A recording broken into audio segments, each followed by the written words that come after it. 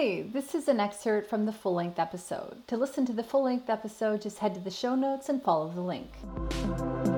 This episode has been brought to you by the Afterlight Institute. Ignite the light, magic, and miracles within. If I want traffic to clear up or parking spot or just help with anything, then I just ask.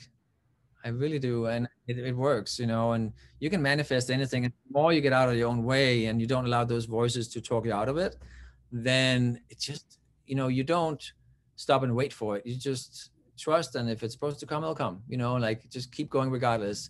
And then there's no attachment to it. There's no heaviness to it. And it's just because of course you can't always be in the perfect alignment. The divine or the higher self know where you're supposed to be. So there have to be a little level there, a little levy room, you can just flow through it. And that's the key, really learning how to flow. Go with the flow.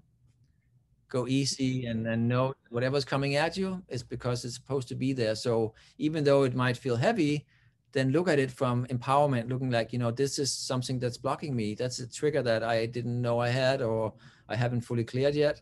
So right there already shifting the energy from being a victim into empowerment.